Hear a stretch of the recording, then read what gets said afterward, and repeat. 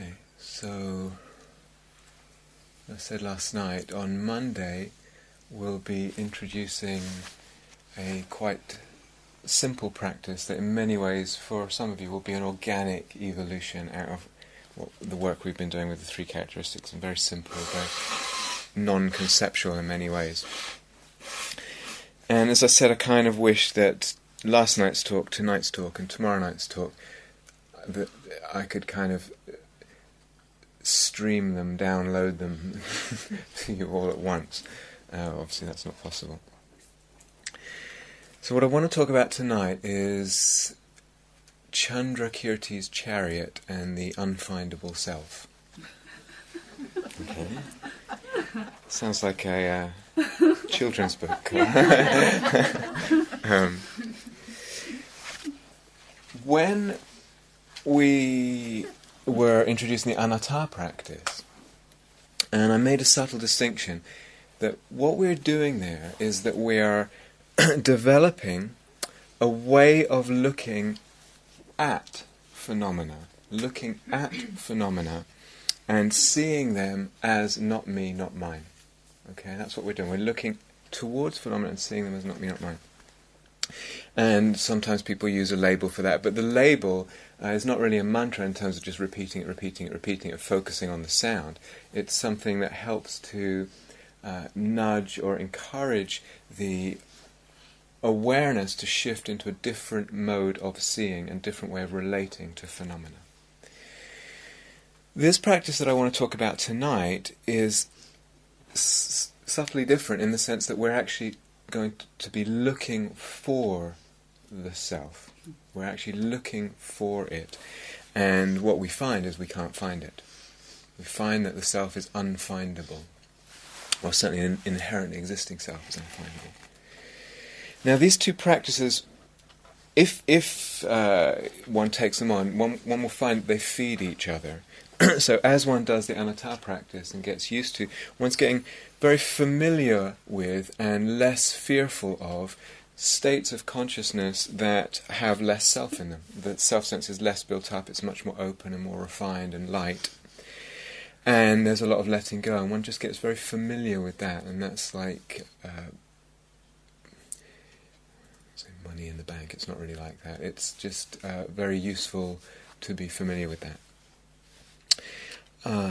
This practice, I'm going to talk about tonight, also feeds the anatta practice in a way that it fills out the meaning of that and the depth of the meaning, what it is to say something is not me, not mine, and also the sense of conviction in being able to say that. It fills out the reasons why we can say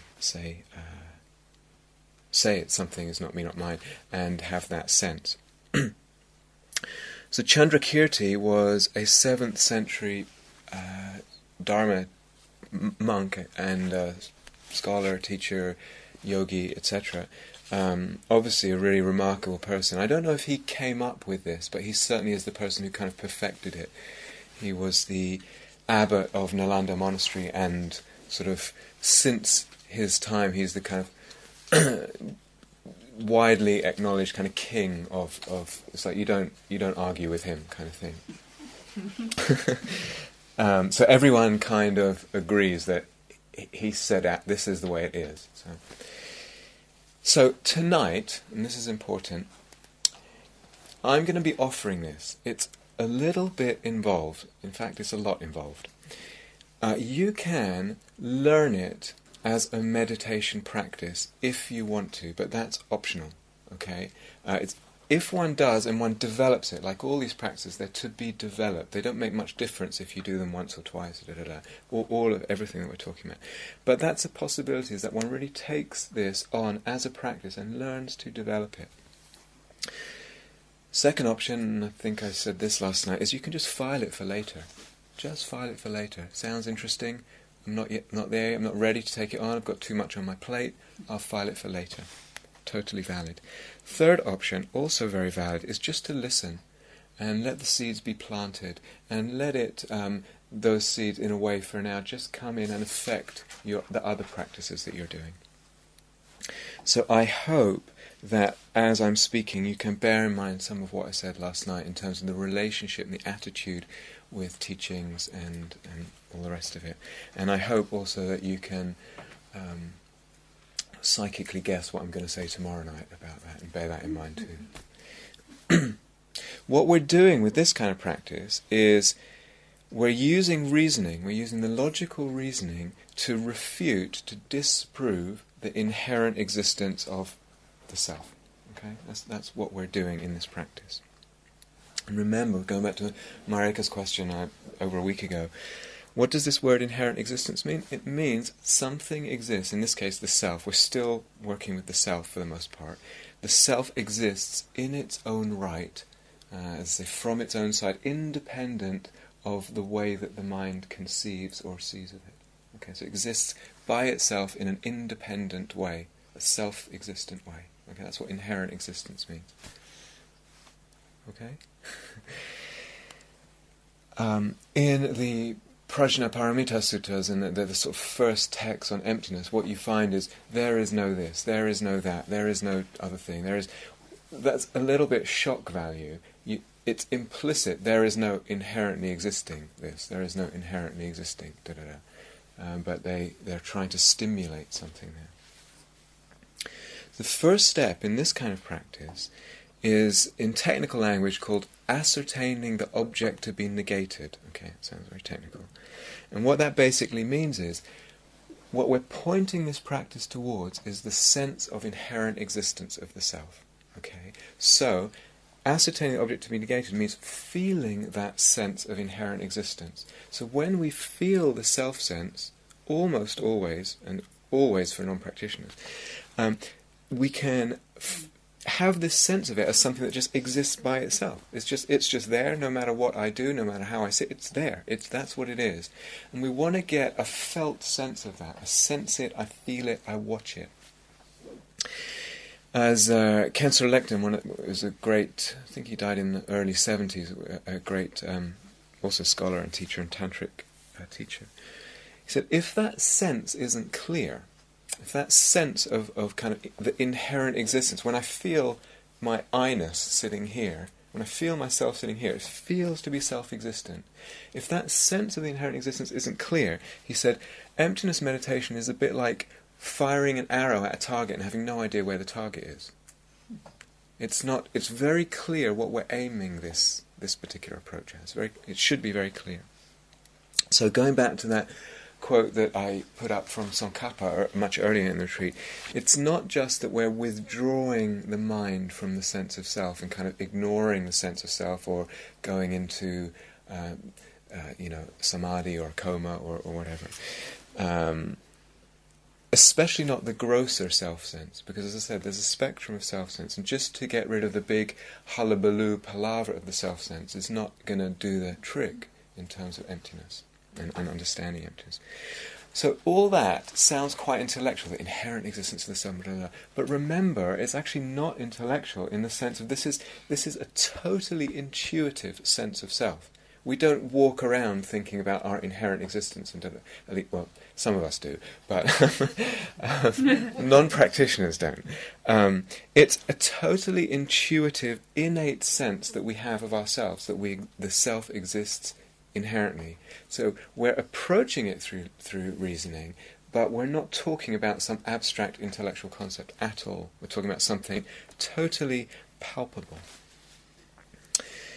And in this approach, what we're doing is we're questioning and probing into the relationship of the self with the five aggregates, which I introduced, I think it was on last Monday, I think.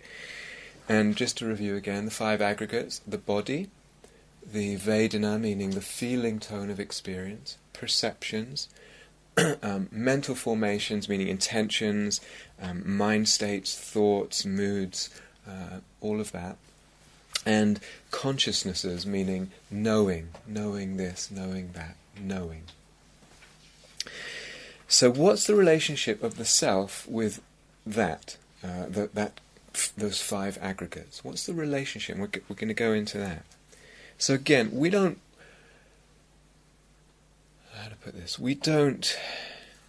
naturally intellectualize or conceive about the relationship between the self and the aggregates. We don't walk around with theories about that, as most of us as human beings don't do that. But again, there's this innate way of conceiving of an inherent self, and it's more what we're approaching in this practice, saying, okay, I don't naturally conceive, say, the self to be the same as the aggregates, or the self to be different from the aggregates. But if the self existed inherently, it would have to be either the same or different than the aggregates. And that's what it hinges on. It's not that I'm walking around with a theory that it's the same or different, but if it existed inherently, it would have to be either the same or different. Now, me saying that, yeah, I'm seeing it on some. I'm not sure if that's convincing yet. For me, it's also not. So what I'm going to do is, that's the sort of basic argument. I'm going to expand that where Chandrakirti's Chariot comes in. He goes through, actually, if the self existed inherently, it would have to exist in one of 7 ways.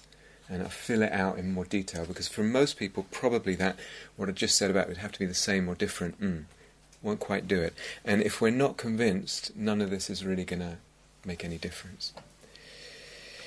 But what we're doing then is disproving the fact that it can exist in any of these 7 ways, and that refutes the inherent existence. Okay? And this 7 ways gives much more of a sense of thoroughness in looking for the self, and much more chance, I find in practice, of being really convinced that you can't find the self, because you looked every possible place it could be. Every possible place it would have to exist in one of those ways. So Chandrakirti uses this example of a chariot. I mean, in modern days we'd obviously use a car or bicycle or something, but he uses a chariot, and it's nice. Everyone know what chariot is? Yeah, chariot. Is it like a cart, a fancy cart? It's like a fancy cart where someone can stand in the back and get pulled by a horse. So it's got wheels and a place where you can stand, and it's got to have an axle and reins and da-da-da. So, he's saying, if, in this case, the chariot, or the self, inherently existed, it would have to exist in one of these 7 ways. I'll run them through now, and then in a few minutes I'm going to go into each one in detail. It would have to be either the same as its parts. Okay, so you look at chariot, and it's got, or a car, and it's got a wheel and a steering wheel and wheels and doors and a bonnet and windscreen wipers and da-da-da. It's got all those parts. It would have to either be the same as the parts, or one of the parts, or some of the parts. That's number 1. Or it would have to be different than the parts. It would have to be other than the parts. Okay? Or, number 3, it would have to be findable in the parts. There's something in the parts that is the car. In the way we have the sense of something in the aggregates is the self is in the aggregates. That's number 3. Or number 4, the aggregates or the parts of the chariot, the car, would have to be in the self. In other words, we have a sense of the self being something that kind of contains all this. Okay, that's number 4. Number 5 is the relationship of possession, that the car possesses its parts, or the chariot possesses, or the self possesses its aggregates. So I possess my body, I possess my thoughts, they are mine. Okay. Number 6 is saying that the chariot car self is the collection of its parts. Okay, you say, well, it's not all that. Okay, good, okay. But it's all of them together. All of them together. How is that different from number 1? Number 1 can be individual ones. Oh, as all or some of its parts. All or some or individual or some, and then number 6 is all. So this 7-fold reasoning is actually the expanded version of what I said before. It's either the same or it's different. The last one was again the chariot? I haven't got to the last one yet. No, The 6th one was the collection. Is the collection. Saying the chariot is the collection of its parts, okay? Or the self is the collection of the aggregates. And what's interesting, well, I'll say the 7th one first. The 7th one is It's the chariot. You say, okay, it's not the collection, it's the shape of the parts. Okay, so you say, the car is the shape. How's that? Okay. Similarly, you say the self is the shape of the aggregates, or I'll add something, or the continuum. What's interesting is, in the spectra of Buddhist teachings, we talk about, as I said yesterday, levels of understanding of emptiness, and some what they call lower tenet systems actually believe some of these to be the actual nature of the self. So what Chandrakirti is coming is saying, none of it, none of it, none of it. So it's a really quite radical and powerful way he's coming in there. So the chariot, the car, the self has to exist in one of those 7 ways. There's no other way that it can exist. Now, I'm saying that now. If you're taking this on as a practice, you have to really go away and become convinced of that. You have to really grapple with this. Okay, you grapple with it intellectually, grapple with it in your mind. That's the second step, and it's called, in technical language, it's called ascertaining the pervasion, meaning the pervasion. You don't have to remember that, but ascertaining meaning the pervasion of the totality of options and the implications. And what's really important is the conviction, that we really need to be convinced, absolutely convinced. And that takes time. Or for most people it will take time. And then we're investigating and looking in these 7 ways and seeing that we can't actually find the car, the chariot, the self in any of those 7 ways. Now I'm going to run through briefly what happens if you're going to take this on as a practitioner and you develop it, the key word being developing. It's really a practice. It's a very, very powerful practice if you want to take it on and if you find it helpful and if you develop it. I think about this, I think about it, become convinced, and then I kind of have a way that with a little bit of samadhi, I bring in the reasoning into my practice. So I start thinking about it in a light way, without disturbing the samadhi too much, in the practice. And I think about it in relation to my car, or in relation to myself, or actually in relation to anything else. And I see that I can't find the self. I have this feeling of not finding the self. But all the time, I'm starting by holding the sense of inherent existence of the self, and I'm connecting with that sense of inherent existence. Then I'm holding it there, and I'm looking at the sense of the thing, or the self, at the time that I'm doing the reasoning.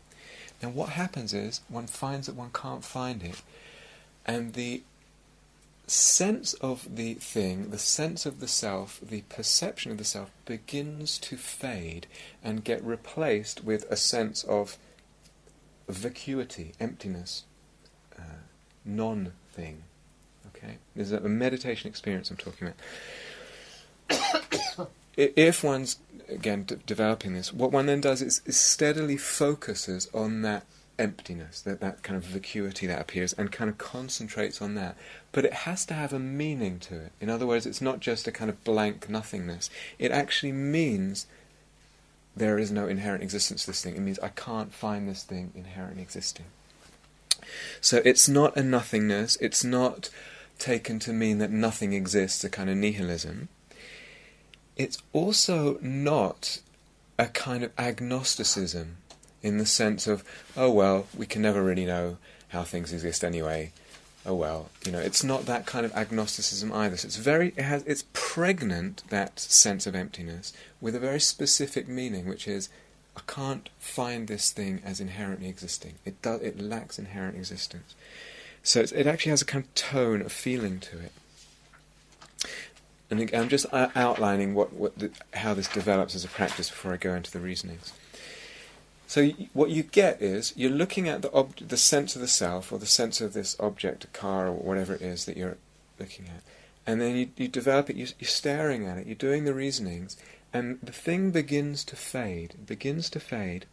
But not only that, as it fades more and more, the sense of the mind being over here, the awareness being over here, and the sort of vacuity or emptiness being over there, they begin to kind of melt into each other. Okay, and this is a gradual process, not like an on-off switch. It's a gradual process. They begin to melt into each other. There's a fading of the object, and a kind of fading and fading of that sense of separation, a kind of fusing, okay, as one develops this. But pregnant in that fading and fusing is this sense of what it means, what that emptiness means. So there's awareness there, an awareness of what it means. But it's not, the meaning of it is more and more implied. It's not conceptual. It's just kind of there. It's not particularly verbal, like, aha, I realise this thing, da-da-da. It's implicit. Eventually, in the spectrum of fading, what happens is, to borrow a phrase from the Tibetans, the mind and the emptiness mix like water in water. There's a total kind of fusion of the mind, in dissolving of the mind in emptiness, of subject and object. And that's called a direct cognition of emptiness. Okay, and that's just briefly running through. I'll return to the process a little bit at the end, but I want to go into this reasoning, the sevenfold reasoning, in a bit of detail. So, first one. Now we can divide the human being up into 5 aggregates. We could also divide it up into 2. We could say body and mind. Okay, body and mind. You could say a person is somehow within or has that relationship with body-mind. Let's look at that first. If the body was the self, so we're looking at sameness now with some of the elements. If the body was the self, that would mean the self is not conscious. Okay, so it doesn't really fit. And we couldn't really say, it wouldn't really make sense then, as we do, to say like, I am thinking, because the body's outside of that. If the mind were the self, the other, splitting itself into 2 now, body and mind, if the mind were the self, you couldn't say like, ache all over. You couldn't say that. You couldn't say, I kicked the ball. You couldn't say, he hit me, because these are bodily things. Now, so as I said, you can split the self up into 2, body and mind. You can split it up into 5 aggregates. You split it up into smaller parts. But no matter how many you split it up into, when you look at each one, you cannot find the self there. So, for example, let's split everything up into really small pieces, and I look at my liver. Is that myself? My kidneys? You mean the whole self? It's part of the self, isn't it? Is that what you mean? I mean, is it equivalent? Right. So you're looking for a sameness in one of these parts or some of these parts with the self. Okay. You could look at different body parts. You could go into the cells. So I go into a cell. Is that cell me? Okay. Is the atom in the cell me? So clearly none of these are selves. The same as if we take the car and we take the steering wheel. Is that the car? Are the wheels the car? Are the windscreen wipers the car? Is the doors the car? None of these are really car. Okay. With the self, again, we take Vedana. Is that me? This sense of experiencing pleasant, unpleasant? Is my perceptions me? I have a moment of perceiving the bell, a moment of perceiving sound. Is that me? Are my intentions me, or any one intention? Okay, you stare at each one of these. Is that me? Is that the self? Is a thought me? Is a mood? Okay, or a consciousness, a knowing of this, a knowing of that, an awareness of this and that. When we look at each one individually, we'll see that it can't be. There's nothing personal in any of those at all. You've seen a thought blips into the mind. Is it me? There's nothing personal there. Certainly if I look at my, a cell in the lining of my lung, one cell, where's Rob in that? There's nothing personal there. There's nothing also, when I split the self, what could possibly be the self, and I look at each one individually, there's nothing there that I can find that's lasting. We've touched on this before. And that's really important. There's nothing that can be seen as me, can be seen as personal, and nothing that is lasting. Okay? So I might look at just my mind states, for instance, be looking for the self in my mind states. Which mind state is me? I go through so many during a day. Does that mean there are many selves? Or does it mean that all mind states are somehow one, because the sense of the self is unitary?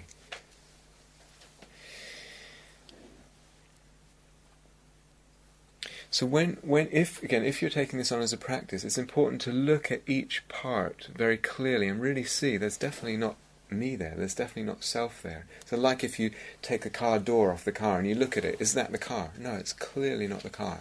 Take the steering wheel off, it's clearly not the car.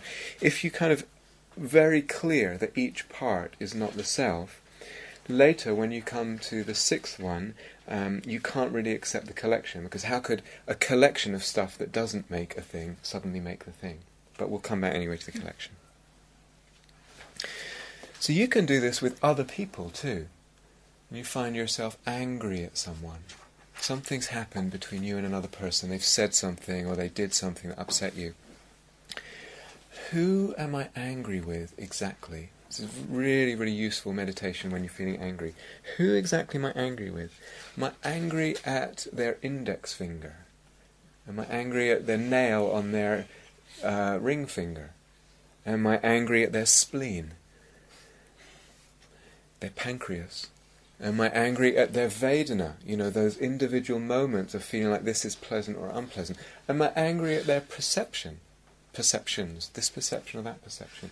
Am I angry at their consciousnesses, their knowings? You can be angry at their decision to say okay, such I'm coming to it. I'm coming to it. Coming to it. So this is good. This is good. I'm coming to it. So I switched the order around. So can be angry at the consciousnesses. Can I be angry at the fact of their knowing? Then, as Hannah points out, well, what about? And this again. If you actually are not too bothered by the intellectuality of this, as I talked last night and I will talk tomorrow, and if you're you'll be bothered in another way by all this. The mind will naturally throw up objections. Yeah, but. And so what's more likely that you'll be angry with is their thoughts, their intentions to do or say something, or perhaps maybe their mood out of which it came. But again, if you stare long enough at those things, you will not see the self of that person there. Because look at it, an intention to say something, look at that clearly enough. Where did that come from? And as we talked earlier in the retreat, either you have a sense of it coming out of nothing, or you have a sense of it coming out of the web of conditions. All of these things that you could possibly look at are dependent arisings, dependent on inner and outer conditions, past and present. And an intention to say something horrible, you can't actually find it there. Remember what I said, it was actually before you arrived, Hannah, in the thought, sometimes, you've heard me say this, pick up the language of self. So someone says something you're upset, talk to them in self terms, but sometimes you can't, and then you need to let go of their self as a way of diffusing the anger. That's number one. Number two, you say, alright, the self exists as something other than the aggregates, or the car exists as something other than the parts. Okay? It's somewhere, it's not in the parts.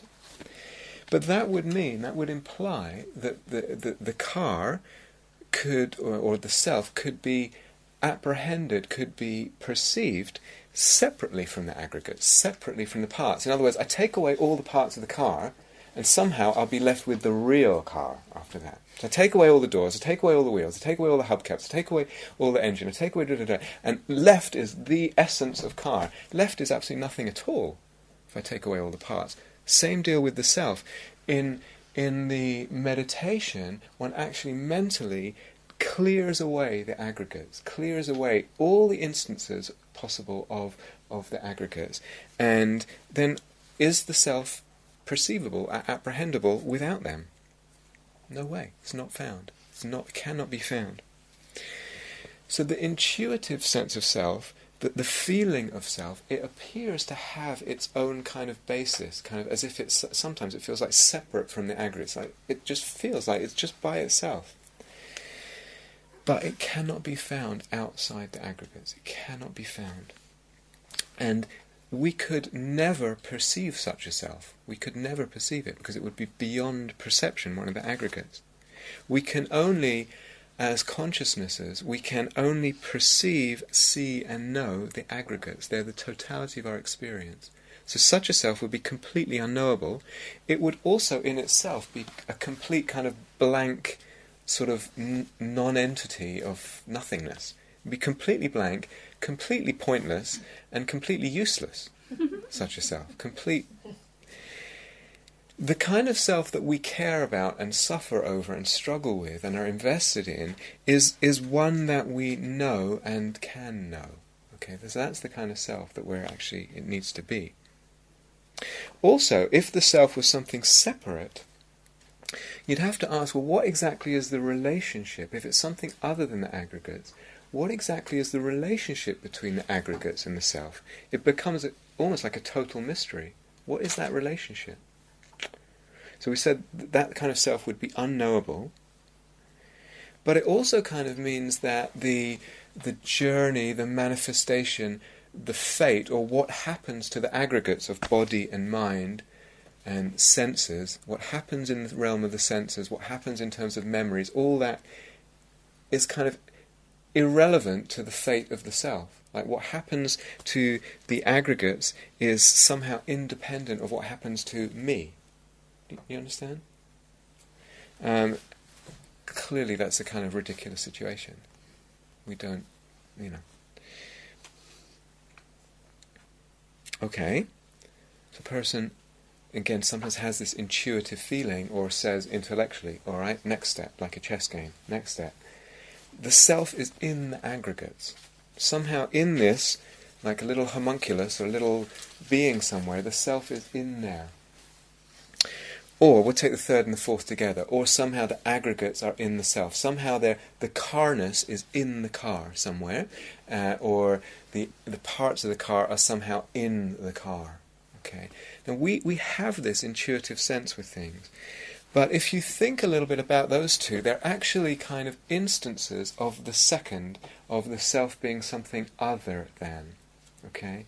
It's a bit like, for example, if we say that the self is in the aggregate, it's like a person in a house, say. The house being the aggregates and the self being the person. Now the house could fall down, we could demolish the house, and the person could still be there. So it's an instance of them being separatable and apprehendable separately. Do you see that? Mm-hmm. Could you say the house example? If we say the aggregates are kind of like the house, they're housing a self. Okay, the aggregates are this, and somehow in that this is where the self is.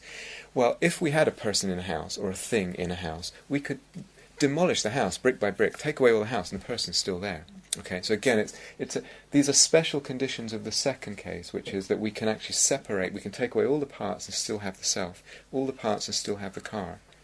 We can't. The fourth one is an example for that would be like if you have muesli for breakfast, and you've got muesli and you've got milk in a bowl. The self is kind of the container of the aggregates, and again we have this intuitive sense sometimes. We're somehow containing all this, or again we take it as an intellectual position. But again, you could take away one and separate them. You can separate the bowl from the muesli and the porridge and the milk or whatever. So they're separated, which goes back to the second reasoning. I didn't get it. Okay, it's similar to the house one, it's just the other way around. So if I say the aggregates are in the self, it's a special condition of, it means I can somehow, like muesli in a bowl, I can separate the muesli in the bowl. I can pour out the muesli, put the bowl over here and put the muesli over there. But I can't do that with the self and the aggregates. If I put the aggregates over there, I can't then look at another self over here. So they're not separate. Okay.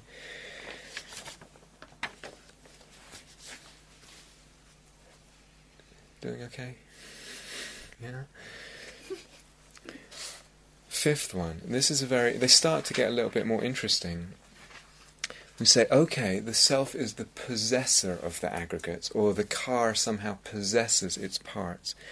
But actually, again, for the most part, this implies a kind of difference. So I possess this pair of jeans, in the sense when I go to bed tonight, I'm going to take them off, and I have my jeans draped over the chair, and I'll be in bed. Separate, okay? Or I own my mobile phone. I possess my mobile phone, I can lose it, I can leave it over there, and I'll still be here. So the notion of possession, again, implies this ability to separate and put them in different places. Yeah.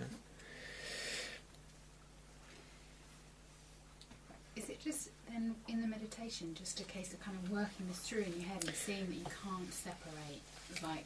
Yes, yes, yeah. And it might be, again, go back to what I said at the beginning of the talk. Some of you, this is going to be landing in very different places, I'm aware of that. Some of you not going to like this at all. When is this talk going to be over? When is he going to shut up? Some of you might be completely intrigued. Some of you will take it on as a practice. Some of you will completely ignore it. For others, it will just plant seeds. Okay, and that's just, just how it is, and it's okay. Please bear in mind what I said last night, and tomorrow I'll talk a little bit more about our relationship. Partly tomorrow about our relationship with conceptuality is one of the things about tomorrow night. But yeah, if one was to take this on to some degree, it would be both thinking through it even outside the meditation and also in the meditation, just playing with it. Can I actually take this, looking at things, actually separating them and saying, well, actually I can't do that. So playing with it in the meditation with some degree of calmness and samadhi. So for people who want to take this on, this is very, very powerful, potentially, but not everyone's going to want to do it. I'm totally aware of that. And if you're from an insight meditation or Zen background, which most people in here are, this is going to sound completely alien as a way of going about meditation. Completely like, very, very strange sort of way of doing meditation. I'm aware of that. If you're from a Gelug background, it probably sounds quite familiar. You maybe even have heard it all before. I'm finding it hard to sort of keep up with, because the objects that you're using, say, car or self. Yeah. Okay. If you're just using self Okay. and ego, so I'd like to use it, but I don't think I can keep making sense of it and writing it down. I was wondering, is there any way it could be written down somehow for us to look at? I'll try and write it down in a very, very short form, and from now on I'd just use the self. Okay. To simplify it. Thanks. And this is difficult, this is not an easy, it's not easy stuff. I'm not. You don't have to do that. You can use the objects. If I can reference it afterwards, it'll help. Okay. Because I need to go over it a few times. Okay.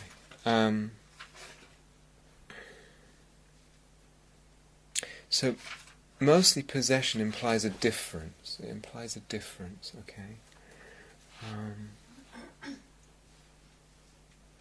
Or we can say, well, the tree possesses its trunk. Sorry, different object. Faith. The tree possesses its trunk. And there's a kind of sameness implied in the possession. So or you say, this house has 11 rooms. Let's take that example. The house has 11 rooms. What house is there that could possess the 11 rooms? All there is to this house that I'm looking at is just 11 rooms. If I take away the 11 rooms, how is there a house that possesses 11 rooms? So the word, in that instance, possession actually comes to kind of be equated with being. This one of possession is very, very interesting. Mostly it will fall down because of it being a difference. And again, it's a special condition of number 2, of the separatability of self and aggregates. But let's take, with the self, there's a little bit involved now. Let's take, for example, the self, and we have a sense of, which we do sometimes, this self, I possess my perceptions. I perceive a lamp, I perceive a carpet, I perceive a sound, I perceive this, that. And we have a sense like there's a self somehow here that possesses these things. They are mine. Okay. Now, either, if the self possesses the perceptions, it either means the self doesn't perceive, because again, they're separate. If I possess something like my mobile phone, I have to be findable separate. So that means that the self is different, and again, if the self doesn't perceive, it means it's some kind of mindless blank. Is that who I am? Maybe you think that. Is that who the self is? A mindless blank. Okay? Or we could say, all right, it's not quite that. And again, you can really play with this in meditation. It can go very, very deep if you can find a way of working with it. Or we can say the self is, maybe the self perceives the perception. And then we're getting into tricky territory, because then there's 2 perceptions. And say, well, okay, maybe the self possesses both. Or you could say maybe the self is the same as the second perception. That's what the self is. It's the second perception that perceives the others. But then, every time I perceive something different, I'm going to have, again, many selves. I perceive this, I perceive that. And you'll have a self that's actually many and not one. Or you say, okay, that second perception that perceives the initial perception is different. Or is different than the second perception. Then again you get into this thing of, okay, well then the self doesn't perceive. And you get an infinite regress. Okay?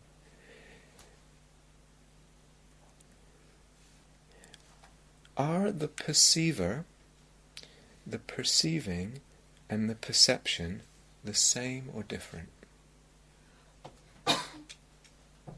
Perceiver, I am perceiving, the process of perceiving, and the perception, what I'm that actually this is a bell, this is a sound, this is a, I don't know what it is, but whatever it is. Are they, those three, the same? They can't be the same, because every time I look at the bell, it would mean I'm a bell. If I look at an elephant, I would be an elephant. If I look at, whatever, a vegetable, I become a vegetable.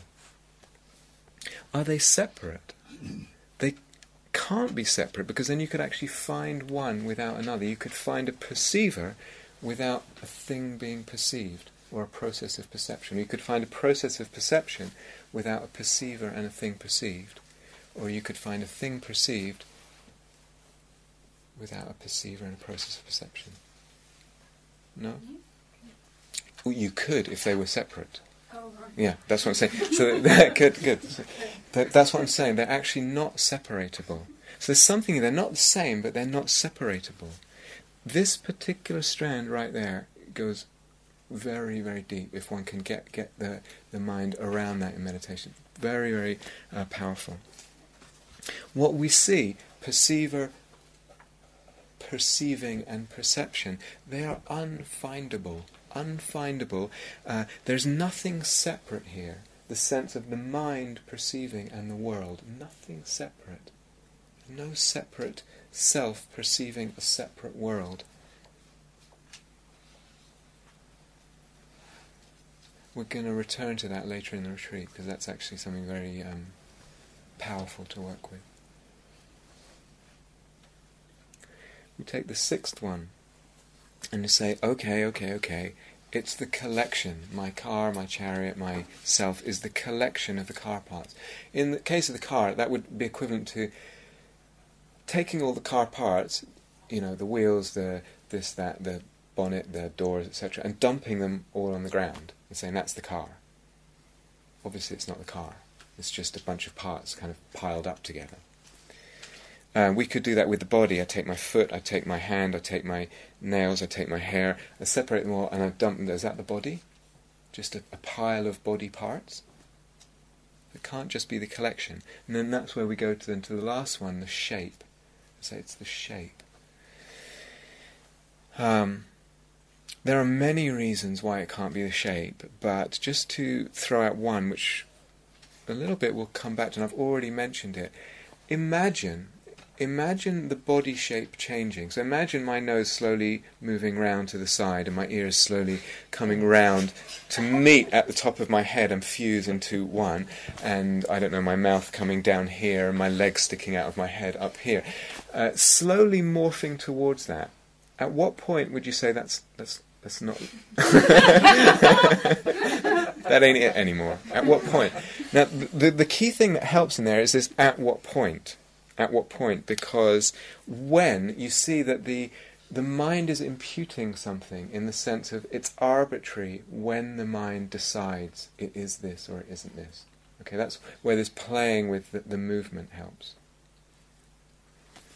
Can you say the sentence again? What means arbitrary? Arbitrary means there's no...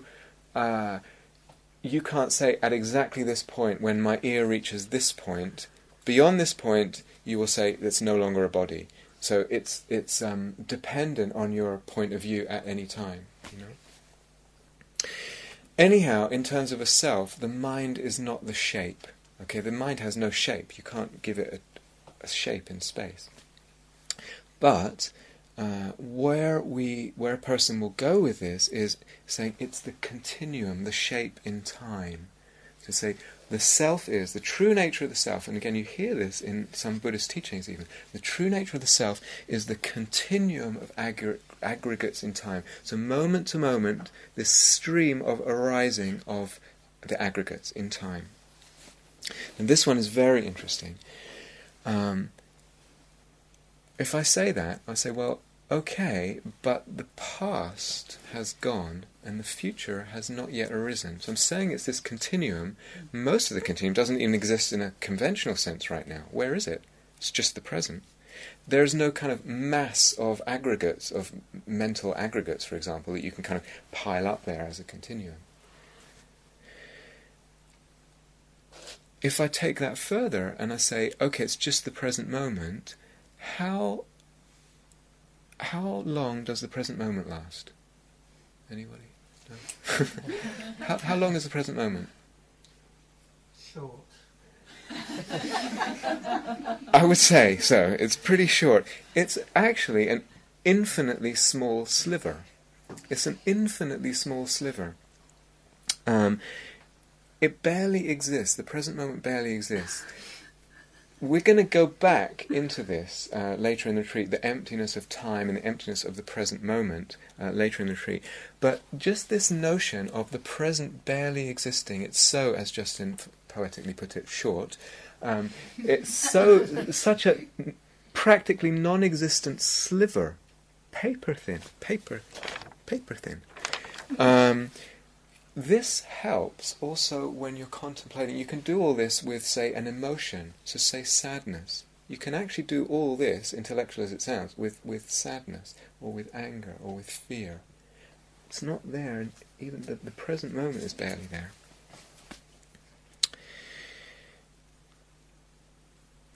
What's more, if the self was this continuum, you would actually have a self which changed in time, because you're always kind of adding to it in time. You're adding different things in time.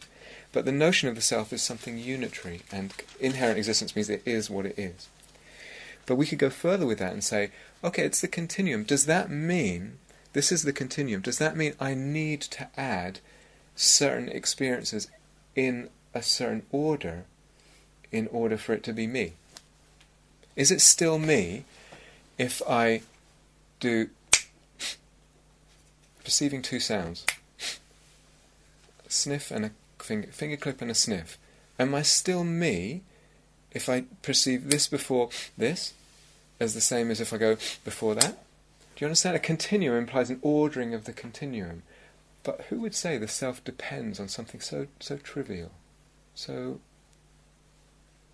do you get that? I didn't get where we were on shape. No, we've moved on to the last... yes. So, shape, when we talk about the human being and the mind has no shape. Right. So what a person might place in place of that is the shape in time, which would be the sense of the ordering in time of the aggregates arising, the continuum in time. Okay, so that's what I'm taking to mean shape.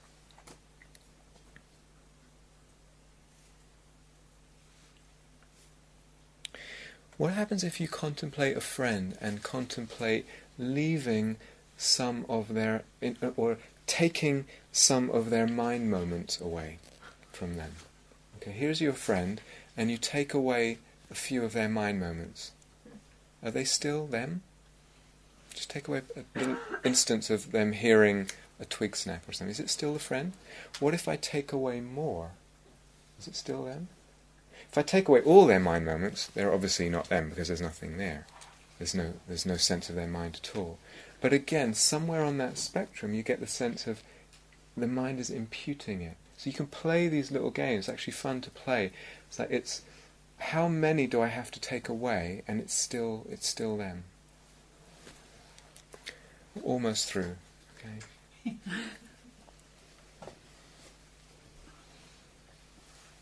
So, how many can I leave out of someone's mental continuum and still have a sense of it being their self? A few? A lot? All of them? Again, the self is imputed on the basis of the aggregates.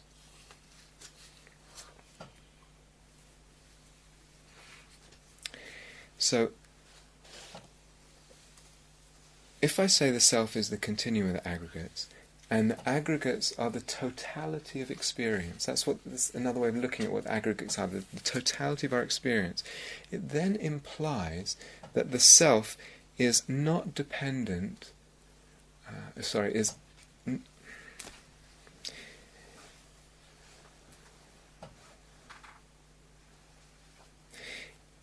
if the aggregates are the totality of experience, and the self, I'm saying, is the continuum, it means that this self is not independent of experience. The aggregates are experience, experience, experience. That means that the self is, we have a sense of a self being independent of experience. Again, this is the intuitive sense of self. I am independent of my experience.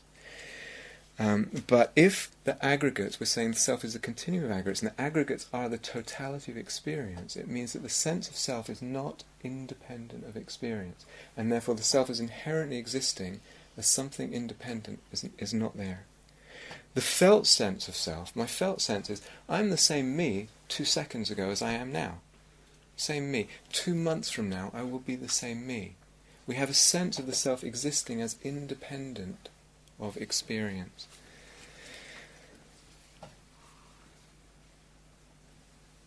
But if the self is the continuum, it means that the I, the self, depends on the experiences in the past, the present and the future. And that's not the felt sense. We only do that with what we take to be really significant experience. Oh, I had this really profound experience, or this really healing experience, or this really traumatic experience, or whatever. We take those as being significant in terms of who we are. But what about all the insignificant ones? So the present moment is actually inseparable from the object of consciousness, from the experience. This is something we're going to return to because it's a kind of it ends up being one of the deepest hinge pins for the understanding of emptiness. The present moment is inseparable from the object of experience, from the perception that I'm perceiving in that moment.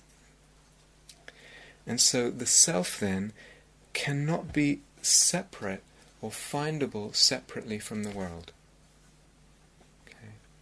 We have a sense of a self being separatable from our experience, separatable from the sense of the world or the world of experience. And actually you can't find it separate from that, because that's what the aggregates are. They're the world of experience.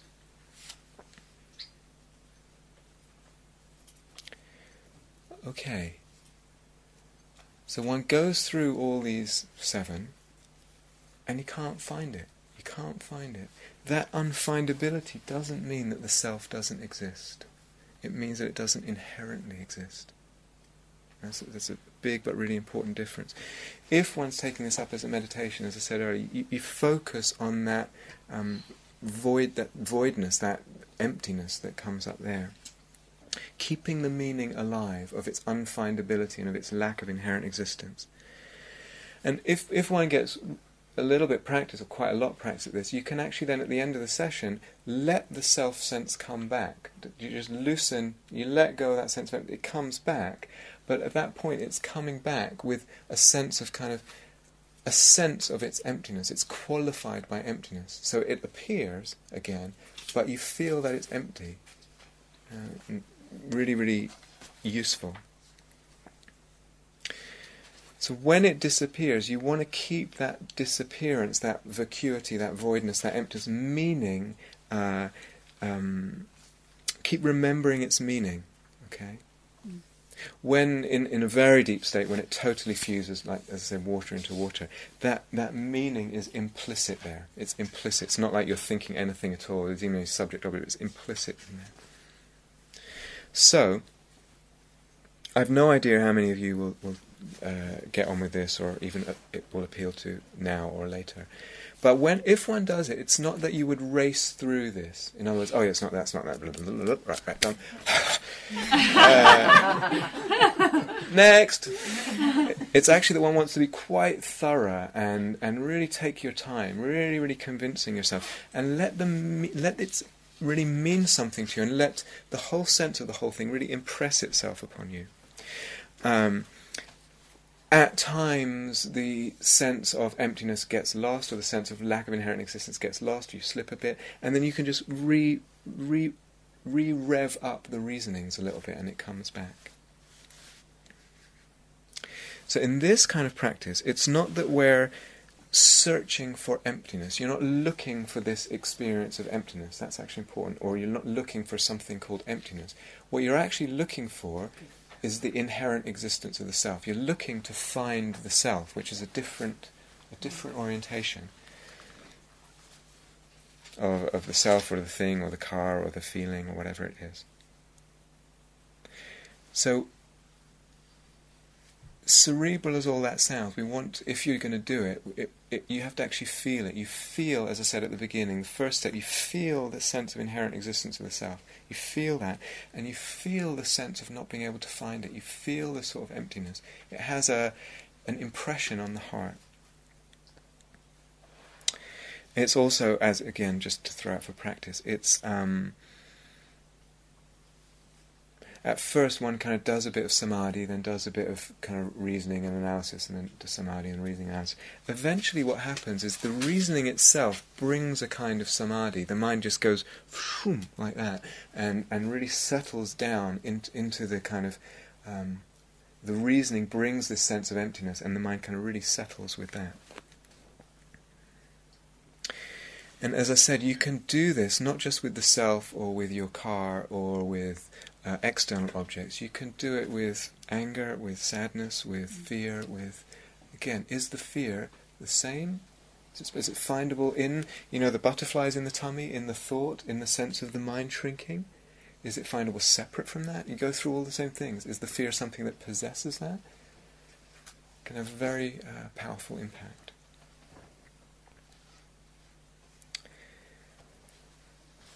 Okay, that's it. I know for some people not your cup of tea. As I said at the beginning, leave it. Right, to go back to the opening talk, too many practices on this retreat. Different people will be drawn to and find different ones helpful. And if you want to explore this alongside what you've been doing already, great. If you explore this and you find, actually, it's more powerful than anything else, great. If you want to ignore it, great. If you want to file it for later, great. So it's all good. It's all good, and I'm certainly not bothered at all. And if you hated it, it was just an hour out of your life, and and it's all over now, and you can breathe again. Rob, can I ask, is it good to kind of start with something like a car or... Good question. Yeah. Usually they do, I think, in the Tibetan tradition. But you have to, if you have quite a lot of samadhi, and this kind of cushioning that I was talking about when I talked about samadhi, and in the opening talk about just cushioning the whole practice in terms of metta and a sense of well-being, if that's around, and if you have a little bit of sense of the self-sense getting quieter and more refined and more light through the other practices, then I would say go right into it. So starting with, let's say, a chariot or a car, or that's more when those other things aren't there, and it would be too shaky to do that. So sometimes it can be helpful for people to practice on that, but I would say probably for everyone in here can go, if you want to, go straight ahead with this, because you've got enough foundation for it. Absolutely. Yeah, that's important. Thank you. Yeah. What's the monk's name that owns the chariot, Rob, again? Chandrakirti. Could you... Chandra Kirti,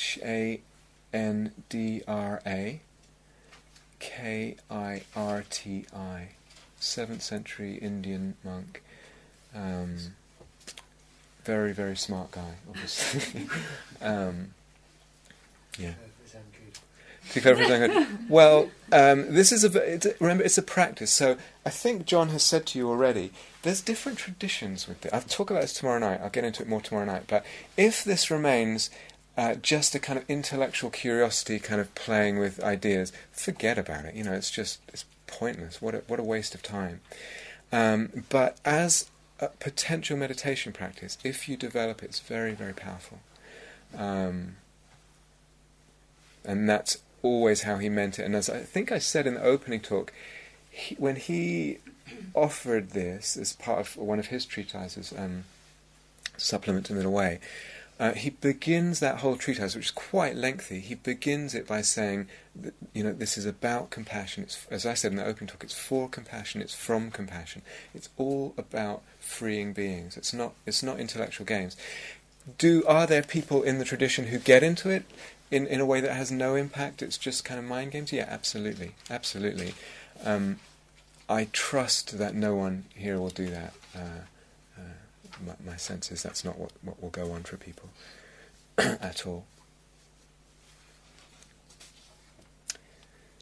So, okay. It's all recorded too, so we can... That's what I was going to say. It's all recorded, and hopefully, and Machine's gone, what?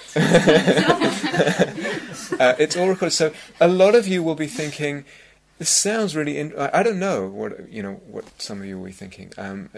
Probably you'll fall into different camps with this, and I'm well aware of that. Some of you will be thinking, I want to come back to this, but I can't take it on right now. And that's totally valid. It was many years before I took this particular practice on. And it has been recorded, and you can also find literature on taking you through this stuff. So I went in quite a lot of detail tonight. Mostly when you find the literature on it, it doesn't go into so much detail. And if you were taking it on as a practice, you would probably go into more detail. You'd have to convince yourself of stuff that I didn't really get to tonight, and really grapple with it and make it really convincing and very alive. And then it's like when you practice, you're kind of plugging something in that has a super charge to it. It's like it can really burrow through the seeming reality of things, of the self, of all things, really. But you need to kind of charge it up with making it mean something for you. That's a really good tool. It's a very good tool for some people, and other people might try it and not get on with it at all. It might take working with the teacher a little bit to refine it. It's going to be very variable, just like all the practices we've thrown out so far. Some people will gravitate towards some and some towards others. Do you think that we shouldn't really bother doing it unless we're going to give it a good going? And how much time? I'm just kind of wondering with all the different practices. Yeah, it's up to you. I mean, you might, if you feel really attracted to this, I would go for it. Or, as I said at the beginning of this talk, you could also use it just a little bit, reflecting on the reasonings as a way to shore up the anatta practice and fill out the kind of certainty with which you can look at something and say, not me, not mine.